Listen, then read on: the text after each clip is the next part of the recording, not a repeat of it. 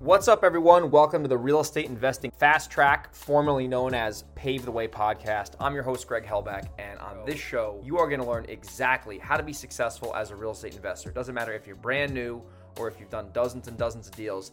This is a podcast you're going to be able to listen to that's going to give you actionable, specific advice on how to be successful within real estate investing. I'm going to interview top-notch real estate investors each and every week, and there's also going to be some content that is just going to be me telling you exactly about my journey and how I've went from a broke kid who's starting out to $1 million real estate investor. So if you want to learn how to be successful investing in real estate, this is the show to listen to, and I'm looking forward to being able to serve you at a high level.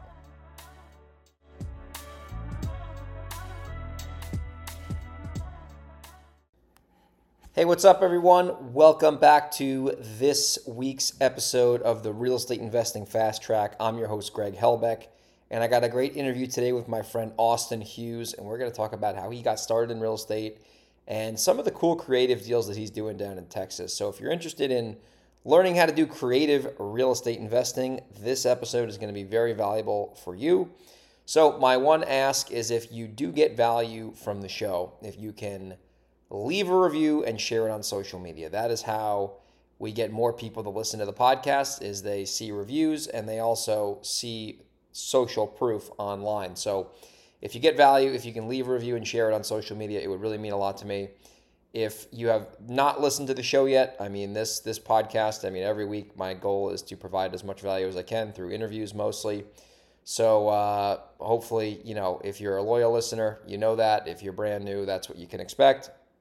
Before I play the interview, if you want to do a JV deal with me, if you're living in Delaware, the Hudson Valley, or San Diego, and you got a property that you want to JV with me, whether you want to wholesale it together, or if you're just a wholesaler and you want to sell me a property, and it's in one of the areas I just mentioned, the Hudson Valley, Delaware, or San Diego, send me an email, greg@velocityhousebuyers.com. That's greg@velocityhousebuyers.com. And also, if you're interested in some one-on-one coaching I've been offering recently, head over to bookacallwithgreg.com. Anyway, I hope you enjoy this interview with Austin. It was a fun interview, and I'll see you on the next one.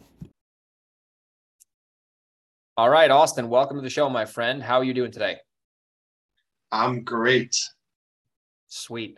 Well, I've been looking forward to this. I know we had to reschedule it once. So let's get right in today. Today's the theme of the show is we're going to get into your real estate journey. How'd you get started? What are you doing in your business today? What's working? What's not working? And then we'll talk about where you want to head in the future. And I know a couple things I've seen you post online are, how to do creative finance deals, which everyone loves to talk about. So we'll definitely cover that today. So before we get into that, how did you get started in real estate, Austin?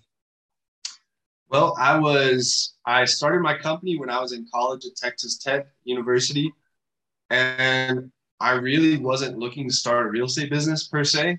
I just wasn't getting everything I wanted out of college, but I didn't want to drop out. And so I was like, I'll just study real estate investing. Maybe I can use it when I'm 40 or 50 and have money. And, it'll be a wise thing to do. So I just dove into it. And after about a year to 2 years of heavy research and educating myself, I learned what a lot of people learn, that, you can get into real estate without having a bunch of money or really all that many resources at all to start with. So I started my company when I was, So I was like, let's get going. I had $1,000, which was, I thought I was rich at the time. It was more money than I had ever had. I was always in the hundreds up until that point. So I got $1,000. Let's start a real estate company. So I did that during my senior year at Texas Tech. Dude, you sound like me. I got started in college with like $2,000 or 2 peas in a pod. That's fine. Man, you had a big jump start. double your wealth, right? Double your wealth. I remember I actually spent half of it on training, so I really had $1,000 after that. But interesting. So you got started when you're young.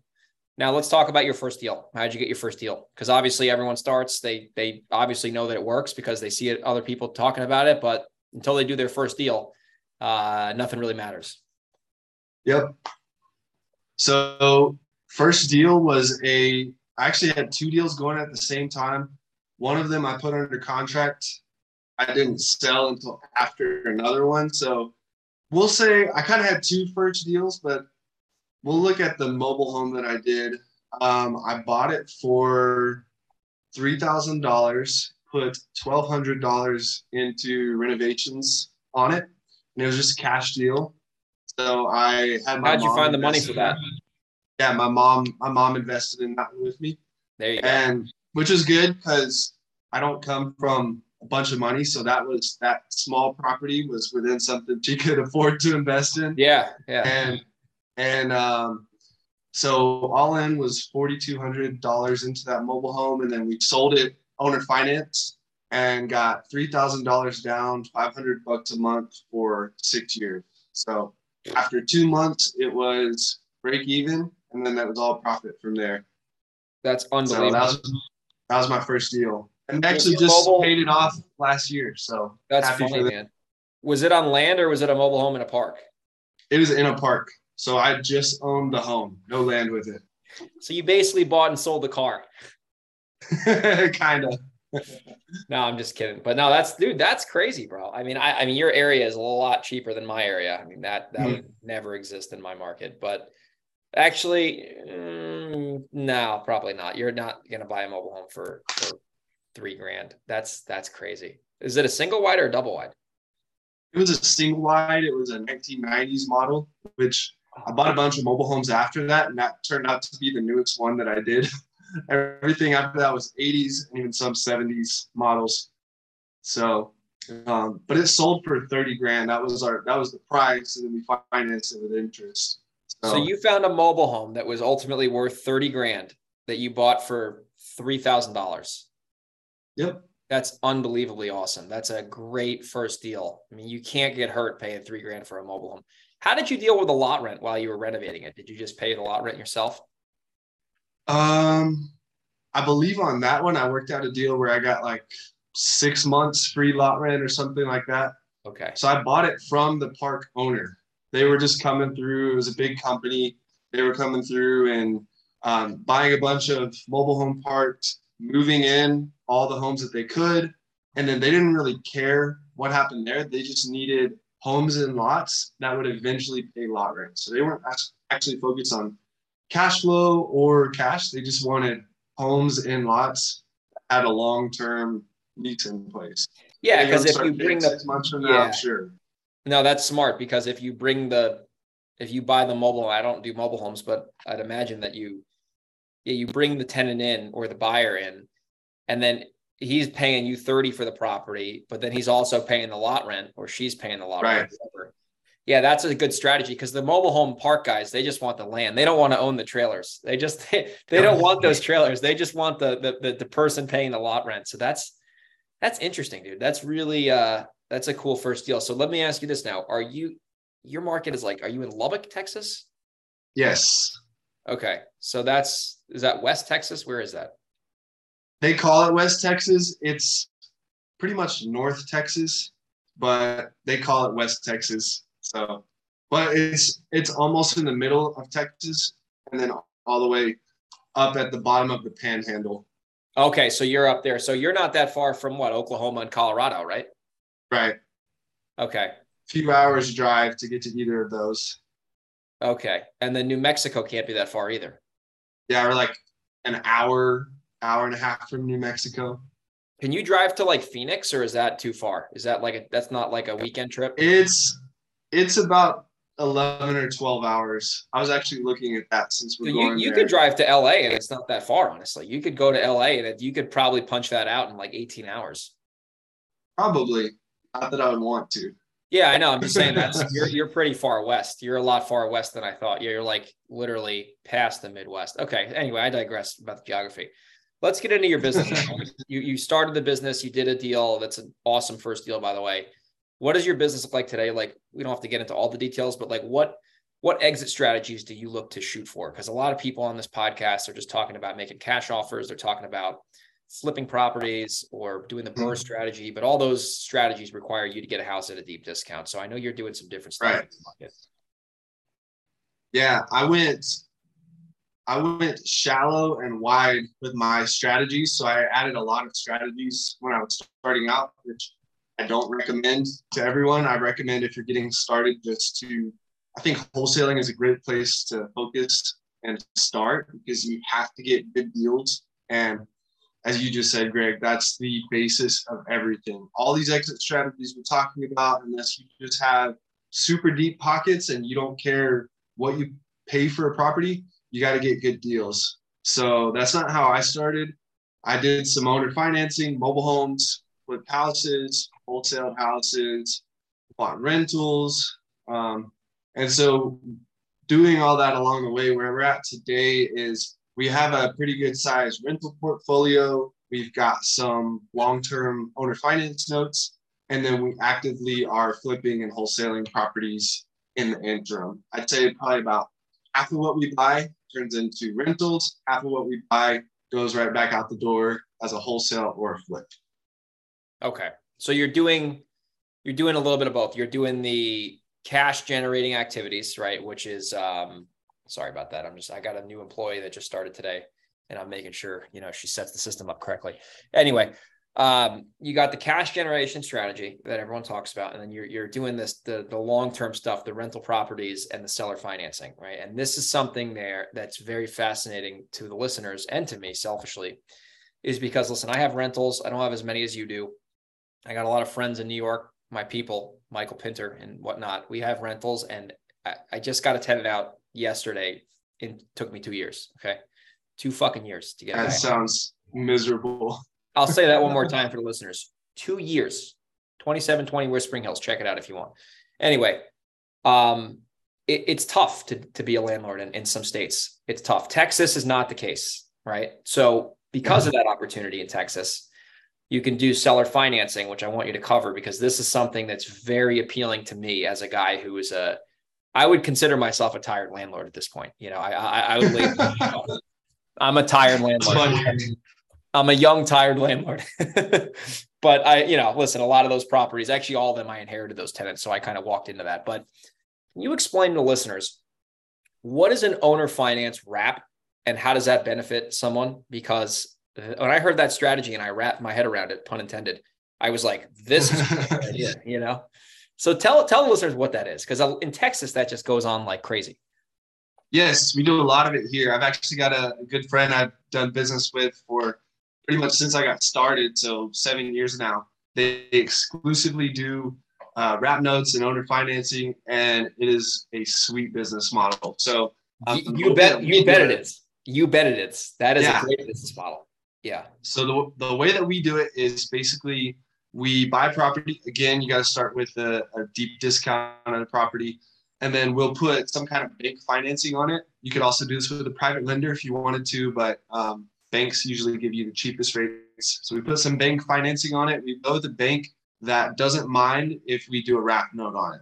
That's something I always communicate with my lenders. I don't want them to be like, hey, for people who don't know what that is, what can you explain that to like the beginner, the novice? Yes. So the bank says you can do a wrap note on it. What that is the bank gives us a loan on the property. So we're making them payments every month. And then we sell the property with owner financing. And instead of paying off the bank, we just keep their financing in place. Mm-hmm. And we do a wraparound mortgage to our end buyer. And so basically there's the bank's loan, and then there's our loan to the end buyer. They make us payments, we make the bank payments. Okay. That's in a nutshell what a wraparound note is. So this is where it's going to get interesting now, because Michael Pinter, I'm going to send him this interview after we actually record today. I'm going to give him a sneak preview. And I was telling him exactly what you just told me. He was talking about, he's like, I got to raise all this private money. And I said, yeah, you can do that. But I said, I'm pretty sure you can find a bank who doesn't give a shit, and you can just do basically a glorified BRRRR. And instead of keeping it as a rental, you just make sure the bank doesn't care or doesn't know that you're wrapping it. And you don't have to get all this private money. You can get short-term private money just to close on the deal. And then you can get those guys out of the deal in 12 months or less. And you can have a credit union on there, and they're probably not going to give a shit, because the bank really just cares that you're paying the mortgage. They don't really care who's in the property. They don't care what's going on in the property. All they care about is they're getting paid, right? So what is the average net spread between what the what the end buyer is paying you and what you're paying the bank? Like, what is the average spread if you had to kind of guess? So right now, let's say average rates are 7.5%. Yeah. They're somewhere between 7 and 8, depending on the banks I'm working with. Now, when I've done a lot of these, it was cheaper. But let's say that we're getting money at 7.5%. We will sell it on, let's say, 12.5% interest. So about a 5-point spread. Does that have to do with what interest rates are? So if the rates were in the 3s, then you can't sell it in the 12s, right? You'd have to sell it like 6 points above what the par is. Is that how it works? Yeah. So if they're in the 3s, you'd get 9%, maybe. Okay. So the spread is bigger. Actually, the spread for owner financing from what I've seen has gone down slightly, just because lenders are like, we don't want to make it too unaffordable. So you get about 5% interest difference between what you're paying the bank and what you're receiving, but also the amount that you owe the bank is going to be a lot less than the amount that your buyer owes you, because anytime you sell with owner financing, you should be getting a premium on that sales price. You should be getting retail plus some. Okay, because you're providing financing, so they're going to pay more for right. the price. Okay. It makes it much more valuable, just attaching the financing to it. Interesting. Now, all right, so you're making a spread on the interest at that point. Now, let me ask you this. So this all sounds great. In New York, if I could do this, I wouldn't own any rentals. Actually, I wouldn't be as ambitious to buy as many rentals as I want to buy. Mm-hmm. Okay. So here, let me just give you because we do have a lot of Northeast people listening to the show. So this is what happens in the Northeast. And I want you, after I explain this, to tell me how it happens in Texas, because I'm sure it's very different. If I have a consumer inside of a property and they have a mortgage, so they own the property, but they're paying the bank. Okay. If they stop paying that mortgage, if they have a good attorney and the law is in their favor, which it usually is, I'm not kidding when you're about to hear this, you could be 10 to 15 years without getting the property back. Yikes. Okay. So because of that, you don't do owner financing in New York to other people, because if they file bankruptcy or something happens where they're like the attorney screws up the paperwork, you can get set back for a long time. So there's properties in my market that they've been vacant for 5, 6, 7, 8, 9 years, and the bank hasn't done anything yet because the borrower is still fucking around. So in Texas, if you have someone who doesn't pay you, what is a realistic foreclosure timeline, and what does that process look like if that were to happen? It's a few months. I don't know. Did you say a few months? Yeah. I don't know the exact number of months. I know there are certain notices you need to give to them, but it's pretty much just moves forward like clockwork. Like, you need this number of days between this and this notice, and then you can foreclose. So, for instance, I had one that I owner financed to them, and they got behind on payments. They caught up. They made big payments. They got behind. It's like the 4th time they're behind on payments. So I said, this is it. We're not going to allow you to get on a payment plan.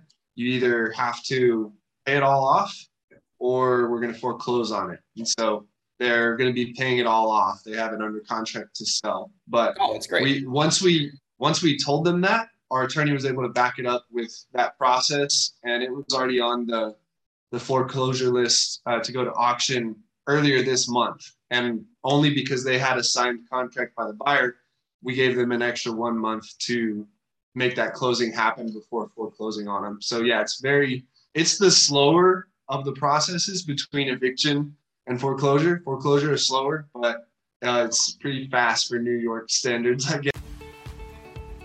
Are you a real estate investor who wants to get to the next level? Well, my name is Greg Hellback, and over the last 5 years, I have bought and sold well over 125 houses, and I have learned a ton of stuff, and I've made a lot of mistakes. And hopefully, as they say, a wise man learns from someone else's mistakes. So if you are a real estate investor and you want to learn how to get to the next level, you might be a good fit for my coaching program. So if you're interested in finding out if my coaching program could be a fit for you, head over to bookacallwithgreg.com. On that website, you're going to be able to simply book a call with me, absolutely free for 15 minutes. And I'm basically going to see how I can best help you, right? I'm not going to high pressure sell you. It's going to be none of that whatsoever. It's going to be a very helpful call. We're going to have a 15-minute conversation. I'm going to ask you some questions about where you're at and where you want to get to. And if you think it's a fit to potentially work with me as a coaching client, I'd love to offer the opportunity to work with you.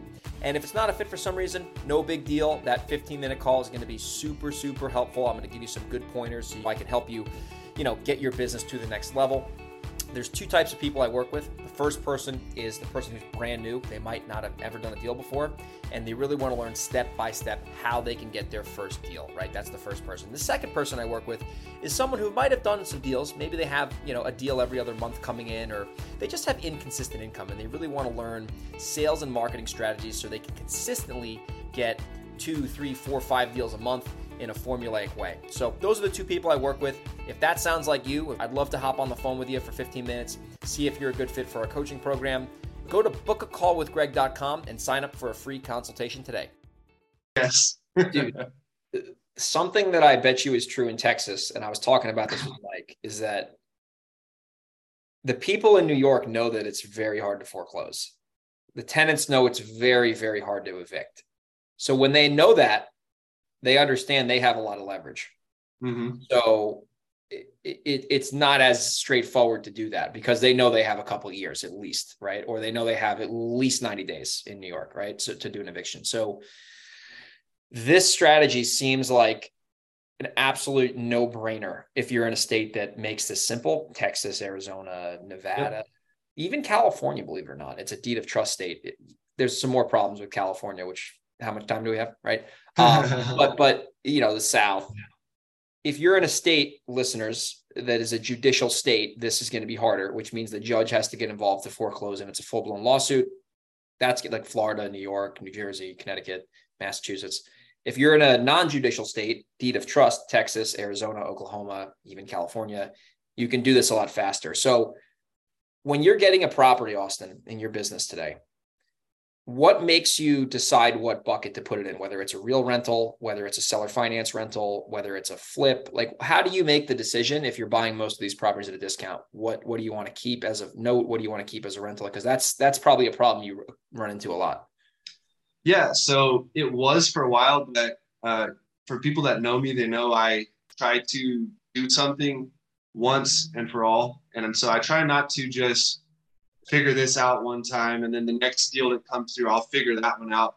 I try to create a formula or a system that people on my team can follow that just makes it super simple. And so, we're making hundreds of offers every year and we look at tons of deals. And so I just built out a calculator. It has a flip column and a rental column. Okay. And it'll light up green if the numbers are good for a flip over here, or green on the other side if the numbers are good for a rental. And so it's pretty simple. There's lots of numbers that go into that and all that, but at the end of the day, if it's red, it's bad. If it's green, it's good. So that's good. So we have a calculator like that. Now, there's a package of properties that I just bought. 23 houses. And so we bought it because it had great equity in it. And that was basically step one. And so for me, every deal has to have really good equity in it for me to buy it. From there, we can decide what we do with it. So some of them we're going to seller finance, and then some of them we're going to keep as rentals. That makes sense. Yeah, you can have a little bit of both. You can get once again, you go get the cash generated to have the income, and then you take that income and you put it back into the rental. So yep. What about this? I'm just using an example here, right? I'm just thinking through this. What is the bank going to give you? Like 80% max? Maybe? There's some that will do 85%, but yeah, I don't count on that. 80% is a pretty good number. All right. So it sounds like, and I could be off, so that's why I'm asking. It sounds like if the bank's willing to give you, let's say 80%, 75, 80%. Okay, let's just call it 80 for now. And you can sell or finance that at like 105%, right? In that scenario, assuming it's in the right area where it makes sense and the rent's going to be more expensive than the payment, probably a factor. Can you technically pay 85% for that house, or 75, 80% for that house? And even with the closing costs, you could still sell or finance that out? Because it seems like if that's the case, then you can pay more than most people if you're going to do that strategy, because you're basically just making a spread on the equity and then on the payment. The technical answer is yes, but don't tell my acquisitions team. Of course. Gotta buy it at a big discount. But technically, yes. And so that's where this tool comes in, is that if you do get a deal and it's not selling, so let's say you thought you're buying it at 70% and it actually turns out that it's not selling for that price, you can apply owner financing and all of a sudden this deal will sell, you'll get the price you want, and you'll have long-term cash flow. So yes, you can pay a little bit more when you're owner financing, but I still try to keep the same discipline for every deal that we get. Yeah. No, that makes sense. You obviously want to get it as cheap as you can, but in the event that you can, yeah, I mean, because it's basically you want to play with the house money. And then once you play with the house money, how do I have as little of my own money in this deal as possible? That's how I would look That's at it. right. Like, so if I know the house or the bank is going to give me 75% loan to value, and I know I can get Rick Jones to do 102% of value, he's going to pay you what? Let's say he pays you $850 a month and you're paying the bank 700, not 500 a month. You know what I mean? Like, it's just a spread on like what you can get versus what you're going to owe. And that's very interesting. Now, a lot of these tenant buyers, I'm guessing they're doing this because they might not have actually, let me take it back here. Down payments, right? So what do you require for a down payment for something like this? 10%? At least 10% of the price. Pretty standard. So you buy a house. Okay. So you sell it for 200, you want 20 grand down, and that down payment's going right into your pocket. Yep. Yeah. Pay someone on the team that sold it, but then the rest of it, goes into the company. This business model, as I'm thinking about it, is a no-brainer because you're getting cash now and cash later. And on top of that, here's the third part that you haven't even considered. Whenever you buy at a good discount and you go to the bank and you get your 80% of ARV loan, if you bought it for less than that, you're getting cash whenever you get it funded at the bank. So you're getting some cash then, you're getting a down payment, and then you're getting cash flow long term. Yeah, that's true. Because if you refi, I've done this where you get tax-free cheddar and you're like, whoa, that's crazy. Man, this is a great business model. I'm just like low-key jealous because, I mean, I could do this virtually, but I've never even considered it. Huh. So what I always tell people is when you're looking at rentals versus creating notes, seller financing, with the rentals, you're going to get the appreciation on the property. So that's awesome over the long term. You're going to get more of the tax benefits, but it's going to be a lot more work, a lot more headaches, and probably less cash flow because of the tenant turnover and the maintenance and all that. Maintenance and furnace goes out. Yeah, you got to be responsible for that. But the seller finance notes, on the other hand, you're more than likely going to have better cash flow and if not more consistent cash flow. Yes. It's going to be very easy once you set it up on the front end. You'll get a chunk of cash now. You're not just going to get monthly payments. But the downside is you don't get the appreciation. Whoever buys it from you gets the appreciation. So that's kind of the trade-off between. And you don't get the depreciation because you can't depreciate a house you don't own. So you're going to pay ordinary income. Well, you'll pay whatever income that is. But it's, the way I look at it is like, depreciation is cool. And I've done a bunch of cost segs and it saved me some money. But at the end of the day, like, I look at rentals now where I have a little bit of a jaded view on it because I've had bad tenants because I've inherited most of them. Mm-hmm. I look at like the amount of aggravation that goes, and then listen, my state's hard to do an eviction in, so I'm a little fucked up. Yeah. But I look at the brain damage that go, and I'm going to keep buying rentals. I'm not like telling people to not buy rentals in New York. I'm just telling you, get ready for a bruising, right? I look at the aggravation and the liability. And a lot of the times, and I learned this from Michael, if the property doesn't make a real cash flow, you got to just understand that you're not going to get rich off a rental making $200 a month. And listen, I'm not saying don't buy the rental. I'm not talking to you. I'm talking to like the listeners. It's like you're making $200 a month is a step forward. But if people want to like quit their job and like live off their cash flow, I think that's a complete fallacy. Unless they're doing seller finance notes or they're making like $500-600 a month net profit on the rentals after you're accounting for some reserves going away for fix-ups. That's where I see that the rentals can really make sense. But a lot of people, including myself, I've bought rentals where even I have one right now. I'm making $187 a month of net cash flow. But I'm really not taking into account for any vacancy and repairs because I renewed the lease with a tenant because I figured, you know what, if they stay here, I don't have to redo the place. They've already been there forever. I feel bad for them, so I'm doing them a favor. I'm still renting it for almost market rent, but that property doesn't make a lot of money. pays the bills, but I'm not using that $187 to go buy a fucking watch. Like I'm using that money to just stay Yeah. in the account to, like, you know what I mean, to keep the thing going. So, Right. but I have other properties that they make like, one makes like $600 a month net. The other one makes like $500 a month net. So like it can work, but back to what you were saying is like when you can create a note, which is just a mortgage between you and the end buyer, and they're paying you $1,000 a month, and you truly owe the bank $600 a month. Besides any servicing fees, that profit is going right into your pocket. Because if the toilet breaks, they're not going to call you. If the furnace goes out, they're not going to call you. And if they can't pay, you can evict them. You can foreclose relatively quickly in Texas. So it's a very beneficial business. So if you were like starting over again, you've been in the business now for a while, you've done a bunch of deals, you've become very successful. What advice would you give yourself if you had to start over from scratch, knowing what you know now? Good question. That's a tough one. I like to put a lot of thought into questions like that. I would say probably the biggest one is to maintain my standards for my team. I don't look at real estate as an individual endeavor.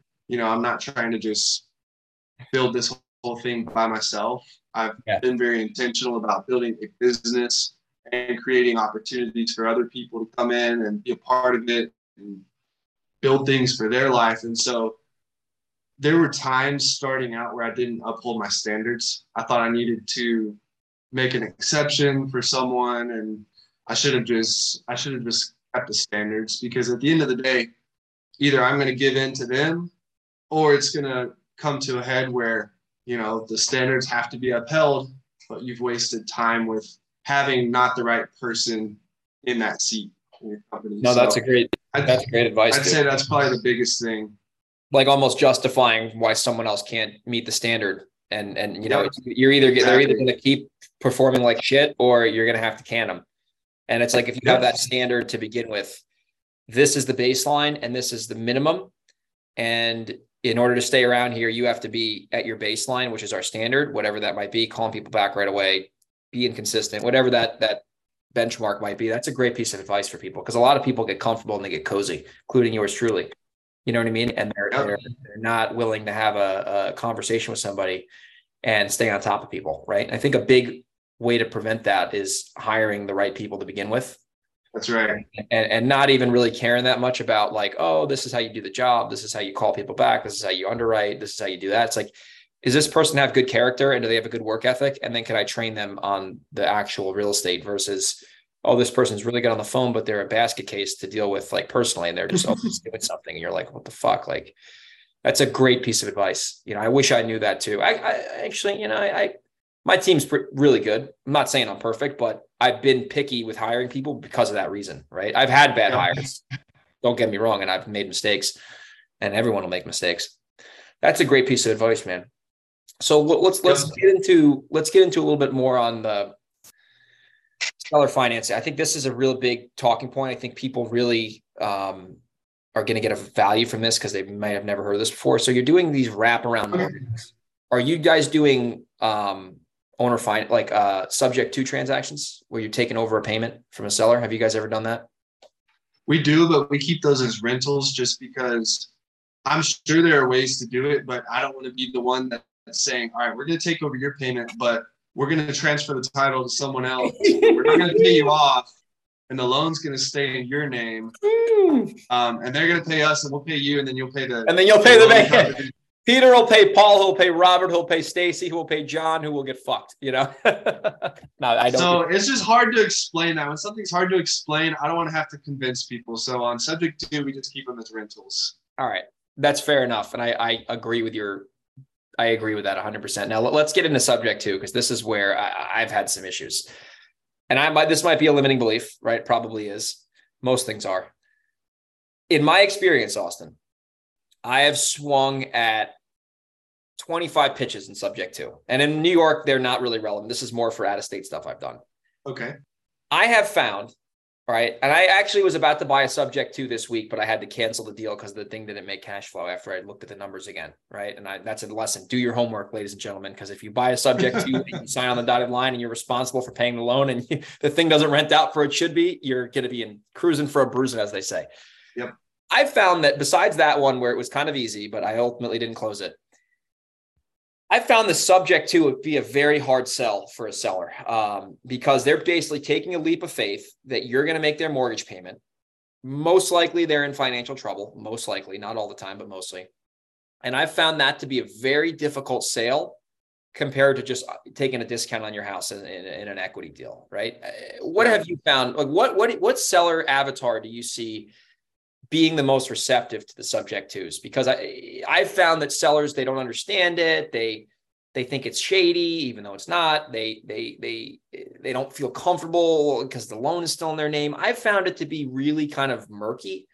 And I've not had a lot of sellers be that receptive to it. Like we've almost signed a contract and they're like, you know what? I think I'm actually just going to do something else with it. I don't think I want you making my mortgage payment. So what are your thoughts on that? Because I don't think subject to is as strong of an offer as many other things you can offer them. I agree with you 100% there, dude. I think it's one of the weakest offers you can give. That being said, we've only done a few of them really because what ends up normally happening is they'll just owner finance it to us. We won't take over their mortgage. And so they have a little bit more control there.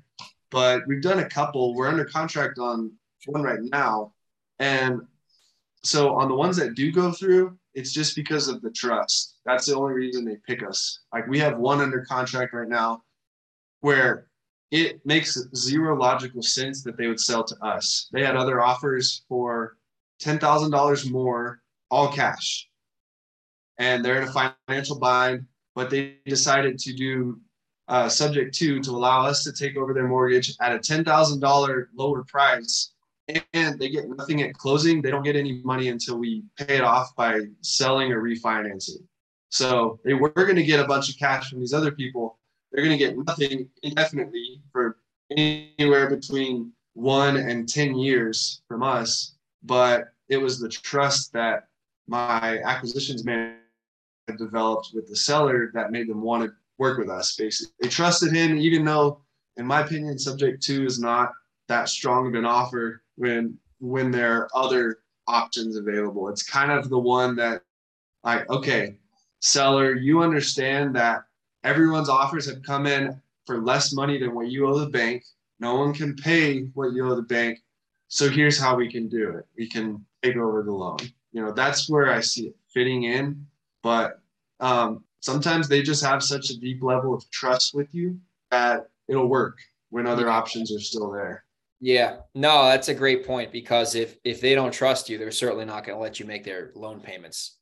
Yep. Even though in Texas, it is a little bit easier to get out of trouble because you can sell it faster and, they can technically, if they did a wraparound, there's a whole bunch of mechanical stuff, but yeah, I see what you're saying there. And I like how you just keep that as a rental because then you're paying that mortgage and you're getting rent and et cetera. And the benefit to sub two, though, I'll say this, when it works out, you're taking over a loan you didn't have to qualify for. It's probably going to be, at least whoever's listening to this in 2023, it's probably an interest rate that's lower than market. Yep. And you can generally get into a deal for little to no money. And, you can help a seller out because the truth is, if let's say they have zero equity in the property, maybe they're upside down a little bit, maybe by 5 or 10 grand. If it still makes a cash flow and you can keep it, who really cares how much equity is in there? Obviously, I'm not saying go buy a house underwater. That's like a disaster, but like, let's say you're the thing's on a 30-year mortgage and they're 5 years in. It'll be a good deal in 25 years. You know what I mean? So I think it's a good tool to have in the tool belt. I just see a lot of people talking about it where it's like every deal I do is subject to it. I'm like, well, show me the HUDs because I don't buy it. You probably don't do too many deals then. Yeah, I just don't see it being, I see it being a really good tool in the tool belt and I see it working out real well, but I can't see that being a 3, 4, 5 deal a week kind of strategy unless you're buying nationwide, right, from other people. Because, another thing with sub 2 that I've thought about is like the seller usually is in a jam and they have no money or else they're going to put it on the market or whatever, or no equity. And you have to look at it as a buyer, even if they trust you. is this really going to benefit that person? And a lot of times it is because they're going to get foreclosed and they're going to get shot. Their credit's going to be toasted. If you can catch their loan up and stuff, it will benefit them. Mm-hmm. But a lot of people, they might not disclose, oh, well, this loan's going to be in your name for 10 years. That's going to probably show up on your credit. Is that something you'd be open to? Or because I think a lot of people can pull the wool over people's eyes if they don't disclose what's really going on. And if the seller knows exactly what's going on and they decide it's the right thing for them, I think it's a great strategy. I really do. Yep. Interesting. No, I love that, man. Now let's cover the last pillar and then we'll start to wrap the show up here. I could talk about this for hours, as you can tell. Owner financing when there's no mortgage involved. Let's say you reach a homeowner and they want a bunch of money for the house. They're not taking a discount, but they'd be willing to seller finance you the property. What's your experience with doing transactions like that in Texas? We've done many more of those than subject to deals. We've done quite a few seller finance deals.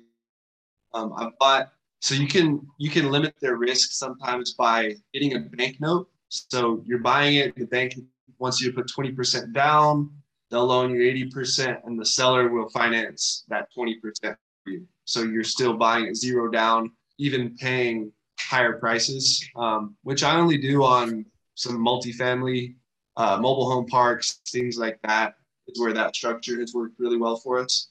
But other than that, if it's just a single family home, then most of the time there's going to be some level of repairs needed. If there's a ton of repairs needed, I don't do this strategy because that's so much money out of my pocket to fix it. But if it's just a small amount, you have to build the trust, but you tell the seller that your money's going to go into maintaining the property, fixing these things that you both know need to be fixed. And so, most of the time you'll give a down payment, but those are for really nice houses that need nothing done to them. Yeah. So for me personally, with our company, we don't offer down payments on seller financing. We'll do either one of those two structures. Either the bank will loan us most of it and they'll carry back a small portion, or the seller will just finance 100%. So it's always the saying is, if it's our price, your terms, that means we'll close as quick as you want with cash. But if it's your price, it's our terms. So we're doing it on payments, no money down, that sort of thing.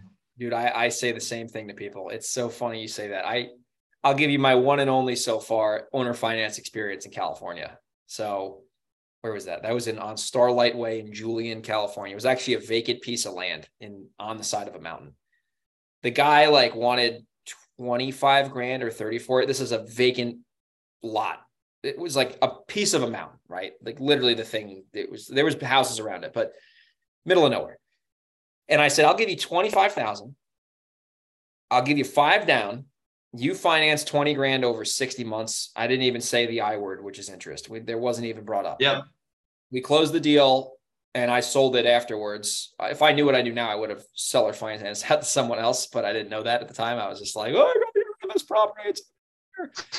But if you don't ask, the answer is always no, right? And that opened my eyes. And it was actually a pretty easy deal. It wasn't really that big of a problem to close. So that's a good strategy. Like if the bank's willing to give you 80 and then the seller takes back 20, they're going to get most of their money up front. So they're going to be happy as a clam. And then they're going to finance 20% of a $200,000 property. It's depending on if you're doing bigger deals, but yeah, it's a win-win because in that way, they're not taking this huge hit on cap gains. They're going to take most of the hit, but then they're going to take their 20% down as a slow little drip of taxes because they're going to create a mortgage or a deed of trust in your state.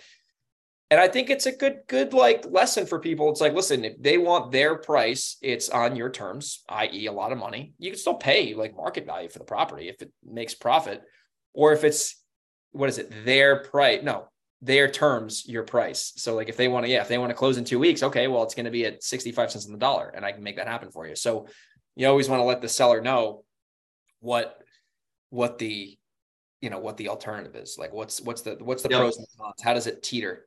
So it's funny, we've made this in New York. We've tried to do this with sellers to have them seller finance us. And I've came close on a few, but what ultimately ended up happening, and this is a Northeast problem and it still works, but the seller's attorney gets in their ear because the seller has an attorney and they're like, this guy's going to put 10 grand down. You're selling this thing for 400 grand. what on earth? And then they're like, no, we're not doing this deal because they know how hard it is to foreclose, right? So it's like I had Yeah. one multifamily. I was close to buying it. I'm actually glad I didn't buy it because COVID happened right after that. And who knows what fucking went down with that thing. But the seller's attorney was like, no way. And then he had a mortgage on it. So we would have to wrap the mortgage. It was like this whole thing. And I was like, forget about it. But what was that? What was that guy's name? Pete McCarthy was the seller's name. I remember the guy, nice guy. I actually know his son. So it was pretty funny. But, that deal didn't work out. But the takeaway for the listeners is if their price, your terms, their price, your price, their term. Wait, say it again. That's right. You got it. You got it. There you go. Their price, your terms, your price, their terms. That's right. That's how you do it. So let's get into like, what do you got going in the future? Where do you want your company to be at? Like, what's your kind of vision for everything? Obviously you're really doing well in Texas, and it's awesome to see, a fellow young guy crushing it, as they would say. So what does the future look like for you, Austin? Well, we're just operating in Lubbock, Texas, and there's some small towns that are pretty close to us. So that's where our business is. And I intend to stay focused until we take over Lubbock. So first goal will be the number one home buyers here. Yeah. That's our first goal, is to be the number one home buyers in Lubbock. And then once we achieve that, our next goal is to be the number one home buyers in Lubbock by such a wide margin that you don't have to go count how many properties everyone did. Everyone just kind of knows. And so that's our second goal. Once we hit that, then we might look at some other markets. But we're just kind of sticking to the plan, sticking to the same model that I've had for years now, buying discounted properties. It's not just houses, though. Like I alluded to earlier, we've got some mobile home parks. Love those. Small multifamily, and then lots of houses. So last year we did 50 houses. We bought another 19 mobile homes, move into our park. But we're looking to at least double that this year. And already off to a raging start so far. We've closed on quite a few houses this year already in 2023. So just keeping it running, fine-tuning the business model, and pulling the right levers at the right times to keep it a great business and keep growing. That's what we're doing. That's awesome, bro. You're smart for going deep, not going wide. I see a lot of people. They're doing like 2 deals a month in a market. They're like, oh, I'm ready to go to the next market. I'm like, what are you going anywhere else? You did 2 houses a month, and you think your market's tapped out? Like, what are you, crazy? So this is some good wisdom, or at least it's my opinion. I'll call it wisdom for people considering that, because I thought about going elsewhere. I have roots in Houston, Texas, and thought about growing an arm there or somewhere else.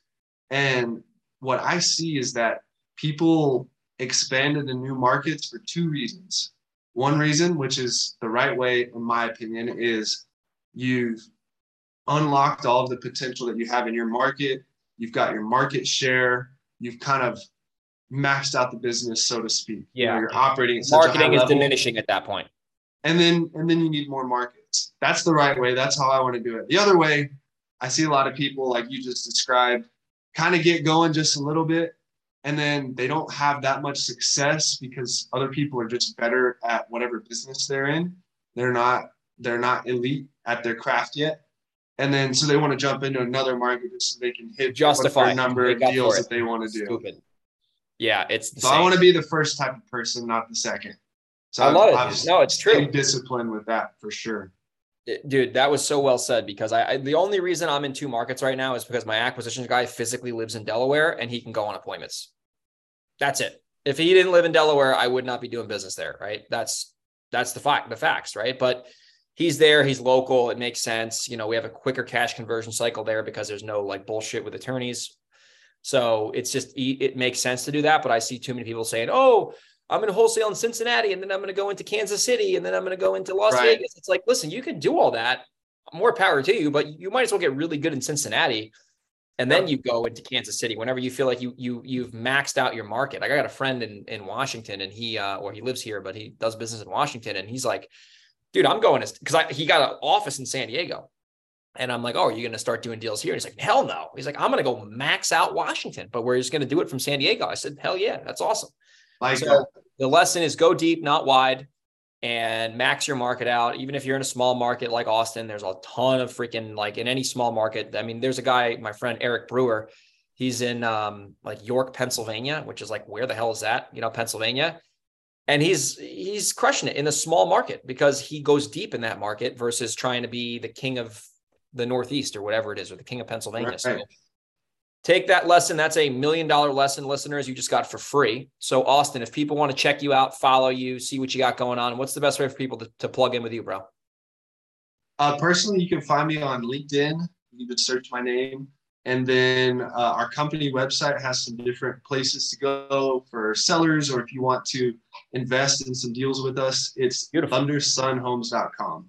Thundersunhomes.com. I love that because you got a lot of thunderstorms and you got a lot of sun in Texas. That's right. So you got that. Cool. And then we'll get you on LinkedIn, and we'll put all that in the show notes.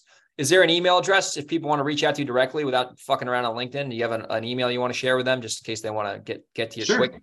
You can do Austin@thundersunhomes.com. Beautiful. AUSTIN at Thundersun.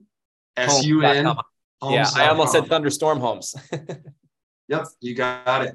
Cool. Austin, I appreciate you taking some time out to do this interview, my friend. I'm really impressed with you. I genuinely mean that. You're doing great stuff, and it's exciting to see where you'll be at in the future, my man. So thanks for doing the interview, and I'll catch you soon. Thank you. Appreciate you too.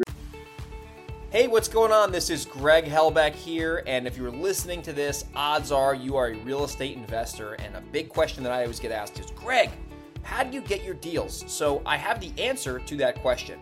The main way that I get deals, and it's been this way for years, is through direct mail marketing. Now, direct mail marketing is certainly not easy, but if you have direct mail dialed in the right way, it is profitable month after month after month after month. So I'm actually going to give you a free guide, which is my top 5 direct mail mistakes. So if you want to check out my guide absolutely for free, go to directmailclass.com, put in your name and email, and you will get my guide, which is my top 5 fatal direct mail mistakes. If you just use that guide alone, it will make you a much better direct mail marketer.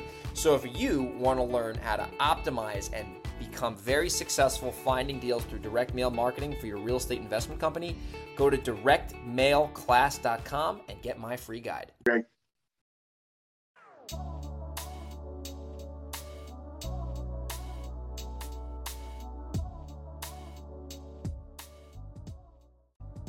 Thank you for listening to an episode of the Real Estate Investing Fast Track. I hope you got a lot of value from this specific episode, and there are a few takeaways that you're able to gather from this to implement in your business so you can be a more successful real estate investor. So if you did get value from the show, if you could do me a favor and leave me a review on iTunes, it would really mean a lot to me. That's how we keep growing the show and getting great guests, is because people see the reviews, they see that we have a high quality show, and they want to contribute as a guest. So that would be great.